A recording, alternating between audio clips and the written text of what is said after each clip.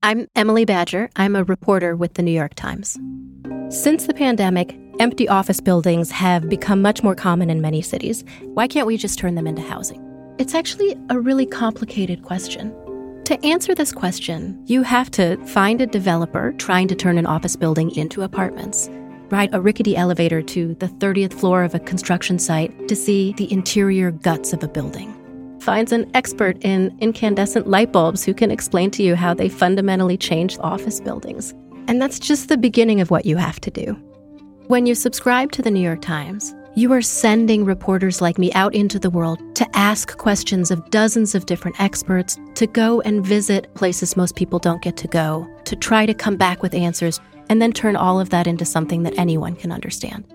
If you'd like to become a subscriber, head to nytimes.com/subscribe. You need to see the animated floor plans in this piece. From the New York Times, I'm Natalie Kitroeff. Here's what you need to know today.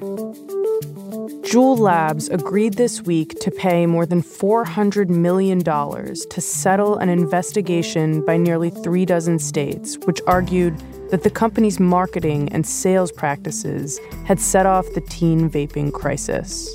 The investigation found that the company had courted young people on social media and by using young models and giving out free samples. The tentative settlement bars Juul from marketing to youth. And in a defiant speech on Wednesday, Russian President Vladimir Putin claimed the country had not lost anything in the invasion of Ukraine, despite estimates that more than 80,000 Russian soldiers have been wounded or killed in the war. Putin also said he was planning to meet with President Xi Jinping of China next week, a move that could help Russia deepen its relationship with a country Putin sees as a key partner. That's it for today. I'm Natalie Kitroeff. See you tomorrow.